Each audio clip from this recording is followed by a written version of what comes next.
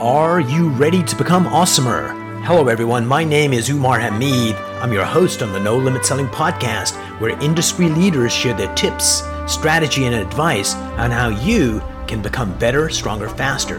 Just before we get started, I've got a question for you. Do you have a negative voice inside your head?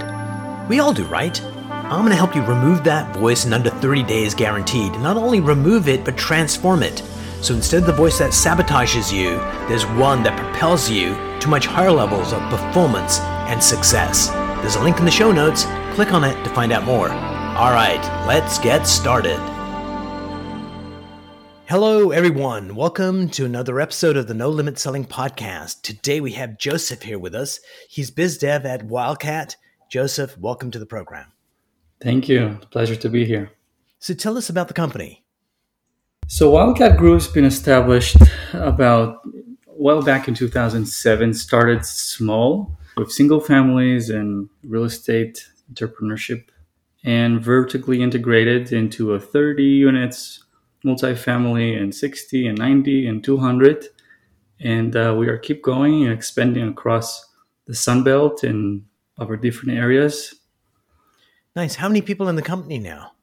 So it's depend on the time and the project evaluation. So the core is about 5 people, and could be up to 150 people based on the project. Brilliant. So right now, in a lot of places, it seems like there's a shortage of homes right now. Mm-hmm. Is that a true statement? It's always a shortage. I think it's very dependent on areas and the demographic. It's definitely evaluated because people changing their style of work. They need more bedrooms if they're working from home. I think for the past 2 years, a lot of things change around us. But yeah, it's definitely, the shortage is everywhere. And that's the beauty of our business. It's always going to be a needs. People needs roofs above their head. Yeah. So what does biz dev look like for you? Like, what exactly are you doing? Because, you guys build stuff and then people buy it. So where's the biz dev portion come in? Yeah, so we are a little bit unique approach. We, instead of building new properties, which a lot of people doing very well, we finding the gap. And the gap is properties that are 40 years old, 50 years old, Class D, distressful, bad management, neglected maintenance, all the combination, all of it. Basically a beauty or a diamond that needs a little bit of a shape. And we coming with strong engineering evaluation and data evaluation and all the fun stuff that brings us to the place to find this diamond. And we're not scared of doing the hard work, which means changing everything in the systems, if electrical, mechanical, plumbing, taking electricity from overhead to underground, and bringing the product, as we call it, ALUX, is like the affordable luxury product, which means it's very similar to the new construction level. You're getting a granite, you're getting a quartz, you're getting stainless steel appliances, you're getting online management and all the fun stuff that it's available around us. But at the same time, the process for us is much shorter. Instead of finding a land, developing it 3 years, 4 years, we still need permits to do the work, but we can be in and out in the cycle of the project 1.5 years, 2 years, 2.5 years, when new construction can take 3, 4, 5 years. And at the end result, we're doing few favors to the world. Number one, we're taking these old places that otherwise be another place for drugs or, prostitution area, and drag areas down instead of up. So that's one service to community, to bring new people and bring new places into life, taking the dinosaurs out in some way. But on the other hand is, in the end result, if you coming and renting a place as a young professional, the delta you're going to pay rent, if it's a brand new 2 years old or 3 years old apartment versus 40 years old, that everything's around you is new, are very similar. Maybe 20%, 30% gap. But our investment is way less than 30% delta. Nice. So a lot more profitable. Yeah. But it needs way more experience, way more understanding, because you're never going to know what you're going to find behind the walls. Oh, yeah.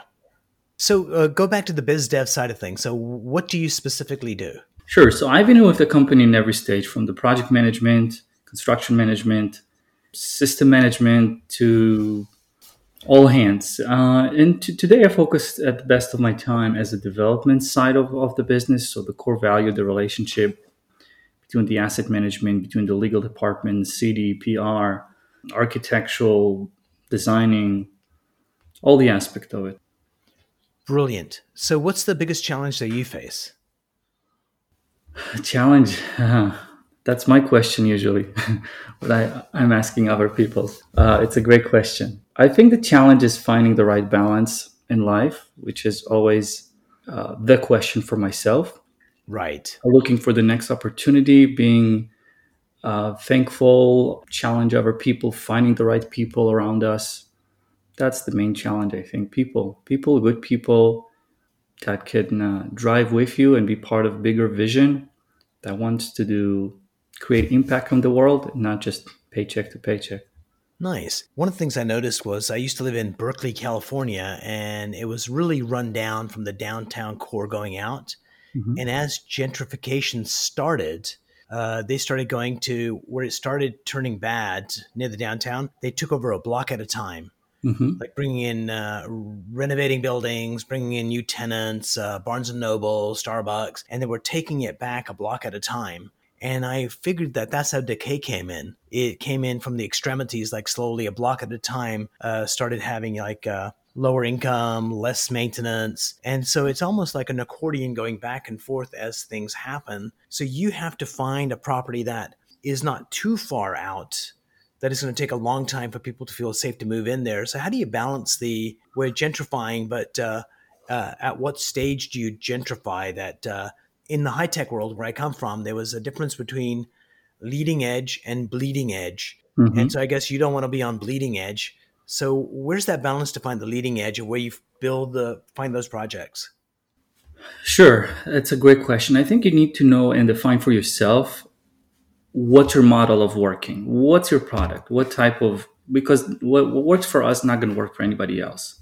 So if your model is specific, you need to know your demographic, your future demographic, and identify and be very laser focused on what exactly you're planning to bring to the market. You need to know around what's going on around you. And again, it's not applicable to any place. If you're looking at a combination of that, Starbucks and Costco, it's a good symbols of, Fried Around or Trader Joe's or anything like that. It's not applicable to any place. In North Carolina, you cannot find Starbucks in 10 square miles, versus in Manhattan, you have them on every 10 square mile. Yeah. Exactly. So it's not applicable to any place, to the same place at the same way. So again, know what you're looking for, what type of demographic, try to put yourself in their shoes. Speak to the young professional if this is your future tenants. See what they need, how far they want to drive from home. Again, COVID changed that a little bit. Take that into consideration.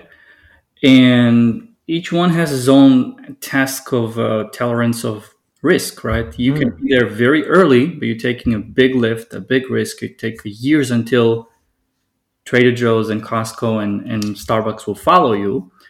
Or you're just going to go with the flow. If you can see that this area is being developed and developed well, then you're trying to be there at the early stages as you can. Nice. A friend of mine was an investor, and he would look for actually gay men, where they were moving into what parts of the city that were, because they've got a high risk tolerance and they really gentrify well. And so he would just follow that their lead, and that was his strategy to kind of find the up and coming areas, which I thought was kind of brilliant. Yeah. So Joseph, before we part company, two questions: what brings you joy in your work? What brings me joy? So I found lately that every time the company needs a change or evaluation or pivot, and it needs solving problems, and the more complicated problems they are, I have more joy to Nice. resolve them. That speaks to every part of my life. when it's kind of system boring, if I should say, it's very necessity, but it's still boring to me, I found myself a little bit less. That's what you tolerate. Absolutely. So what's one piece of advice you'd give professionals that they could use like a mind hack to be more productive, to be more sexier, be more healthier? Like what's one thing you'd like to share? So first, find yourself. Be very specific about yourself. Do a check-in and know what's your target. What's your target? There's a big goal in life, and what's your target in the short? Which means if you're targeting, make enough money to pay your bills, then it's a one mindset. Then be there and stop being jealous of people who's thriving and trying to achieve and conquer the world. If you decide to make big impact and sky's the limit, then go in reverse and understanding that every moment in your life, every moment of your day is very valuable. And based on that principle, you will start filter down all the stuff that coming towards you. Let's say if I want to make $100 an hour. So suddenly if you're cooking, maybe someone else can do it for yourself, right? If somebody's cleaning your house, maybe somebody should do it for you. Maybe you should delegate more. Maybe you should give it to someone else more. So you will be much more focused and conquer yourself to the big task that you were planning to achieve. Absolutely. Oftentimes I tell CEOs of companies that we work with, it's like your time is worth $2,000 an hour, which is probably lowballing it depending on the company, and you're doing a $30 an hour task. You are stealing $1,970 from your company. Stop doing that. And then Correct. He goes, oh yeah, I am. Why am I doing that? I should delegate it to people that need to be doing that kind of work. But not only stealing from the company, I 100% agree. You're stealing from your future of yourself. You're stealing from your kids, right? If you are 20 years old now and you're not fulfilling your destiny, you're not fulfilling your full ambition, when you're going to be 40, you basically stole 20 years of yourself from yourself and from your kids. Absolutely. And one last thing on that is your kids, Joseph, this is going to be a shocker to you. Don't listen to you. But they watch everything you do. And when you say you could be anything, you could achieve whatever, and they watch dad not doing it, they go more with what they see than what they hear. So yeah, the responsibility is huge. Joseph, thanks for being on the program. I really enjoyed our conversation. Thank you. Likewise. If you enjoyed this episode, please go to iTunes and leave a 5-star rating. And if you're looking for more tools, go to my website at nolimitselling.com. I've got a free mind training course there that's going to teach you some insights from the world of neuro-linguistic programming, and that is the fastest way to get better results.